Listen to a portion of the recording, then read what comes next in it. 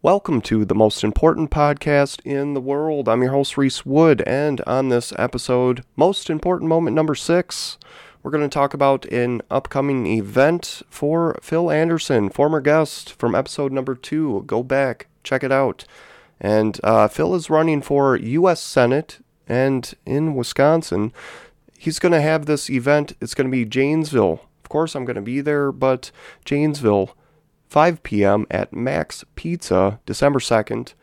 And if you're looking for the location, it's on the screen, whichever way, I don't know which side it's on. But those are the deets. And if you're looking for the event, it's on Facebook.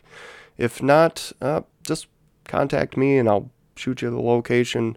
Milton Avenue, I don't know the exact location, I should know.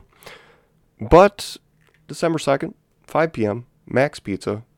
Suppose you could Google it. But meet Phil. He's running for Senate in 2024 as a libertarian and under the slogan, Disrupt the Corruption. Quite a slogan. And if you're a traditional party member, that might sound a little outside your parameters. Disrupt the corruption. What is he talking about? You're going to have to meet him and find out, or go back to episode number 2 and find out a little bit there. So, Phil is someone who originally inspired me, amongst other things that were going on at the time, in 2018 when I ran for state assembly. But just by being present in prior elections, just by being someone who is there, and That's like such a simple, low bar, right? Just by being in an election. Some people would say that's a low bar. Let me tell you why that's not, especially for a third party or an independent person. When you try to get in an election, you'll find that the two traditional parties do have infrastructure. They usually have someone ready to run, or a list of candidates ready to run in any given election. Sometimes, especially in Wisconsin, we see unopposed elections. No one choosing to run, the incumbent being unopposed. So when a third-party person, when an independent shows up in any given election, it definitely stands out. But when you look closer, when you take that microscopic view and look in at the candidate, the person trying to get on the ballot, you'll find out that they usually have a small team. They don't have a big team of support or volunteers. I'm trying to think of the last time someone, an independent or third-party person in Wisconsin, was like a lawyer or a wealthy person who started with lots of support. You don't see that a lot.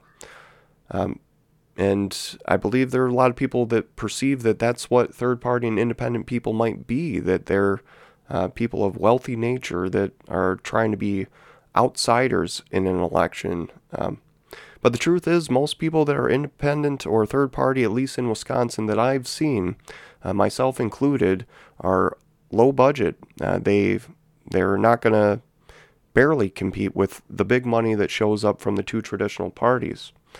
And a lot of that is due to infrastructure. But, so like I said, when those types of people show up, you notice it. Myself definitely was inspired by Phil and other candidates, other third-party and independent people around the 2015, 2016, 17 time. But Phil was a former Beloiter, and so that definitely registered on my radar as something significant, something different. And so I reached out to him way back then, and he was an easy guy to get a hold of. And I've said this before. Phil's probably saying, Reese, you say this too much.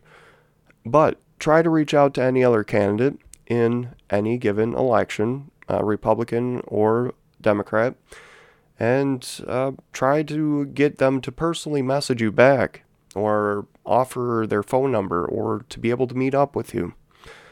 Chances are very narrow, very small. But Phil is not one of those people, very easy to get a hold of, always willing to talk about issues that I feel some Democrats and some conservatives would not be willing to have. And for that reason, like I said, he was an inspiration then, remains an inspiration.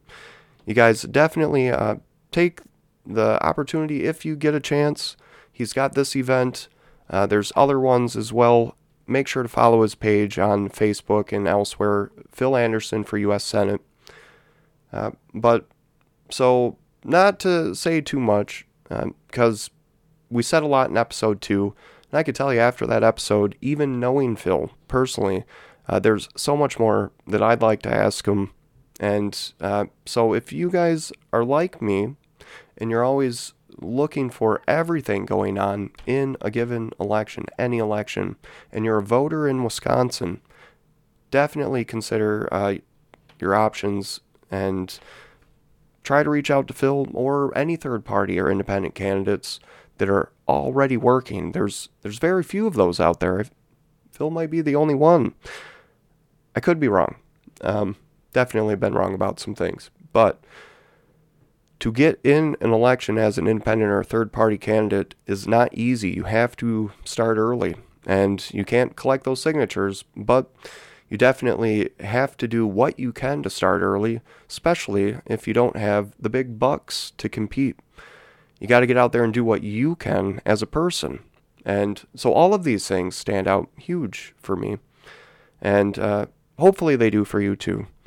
And that episode 2, just one of my favorite moments in podcasting. I walked away immediately after that podcast telling myself, I should have asked this. I should have said this. There's more chances. Plenty time left for that. But I do want to kind of segue this into other stuff, podcasting, and what's most important about podcasting for me. We had an episode, one of the most recent ones, with Joe Stoffaker, staying on the libertarian topics, and completely threw me off because I was not prepared. I didn't throw Joe any questions ahead of time. Usually I do. I have questions for most guests, and I get a week, sometimes more, to prepare. Sometimes these are people that, like Phil, I'm aware of and I have good questions for. But I didn't have them for Joe. And so if you catch that in the early part of that episode, way thrown off. But what we got into were topics of all kinds that I'm interested in. And so if you're watching this, if you've thought about doing a podcast of your own, or just being a guest, maybe you have a small story, a big story, a series of stories. Maybe you want to talk about your favorite Christmas, your favorite holiday of any kind, or a profession, something you do. And it could be anything. I love stories of all kinds. I love talking to people. But for me, it's all about perspective and gaining those things that I think some people do overlook, the small things we get in a conversation with someone. And that's what's great about podcasting. You get, at least for me, I get to edit and re-listen to what someone said. Especially myself. Man, is that a treat. You get to listen to people. And yes, you get to listen to yourself. You get to learn from it. And you gain additional perspective and insight that you wouldn't in that initial conversation or that initial engagement. And so hearing something twice, hearing something 3-4 times in an edit, you will retain it kind of like when you write something down.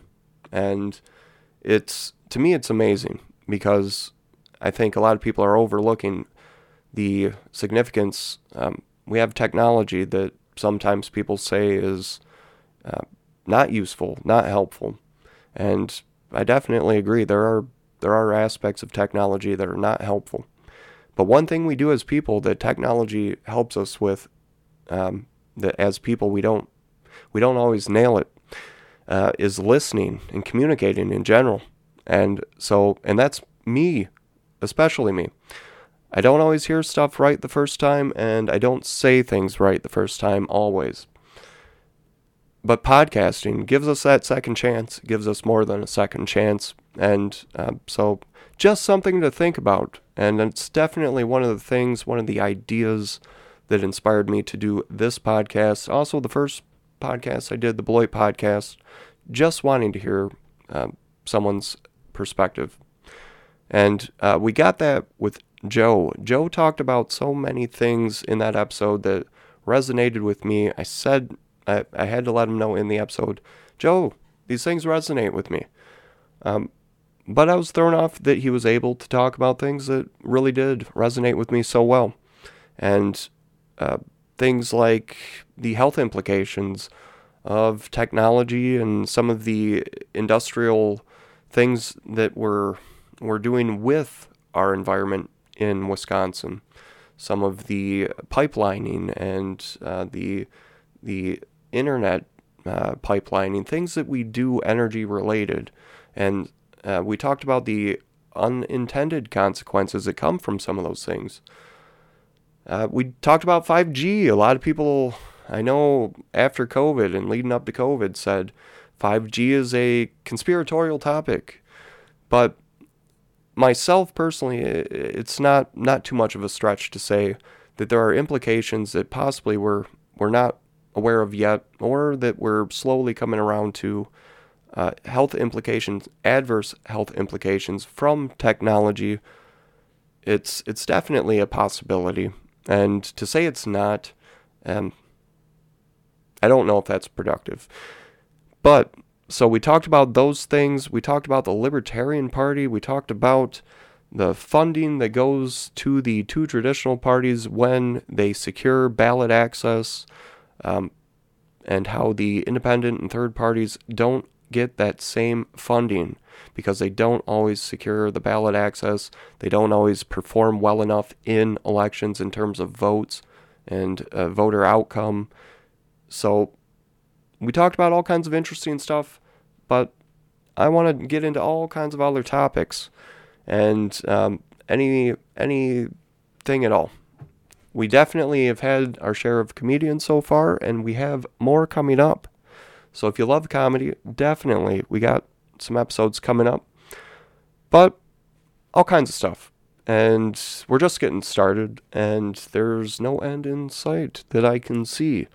This podcast is my excuse to keep podcasting, just between you and all the viewers and me and the world. This is Reese Wood's Excuse to Podcast, and I hope you guys enjoy it. But I'm going to not keep you too much longer here. Like I said, December 2nd, Janesville, 6 p.m. Phil Anderson, U.S. Senate candidate. And I'll be there. But join us. Hope you enjoyed this episode. See you on the next one. Thanks for your support.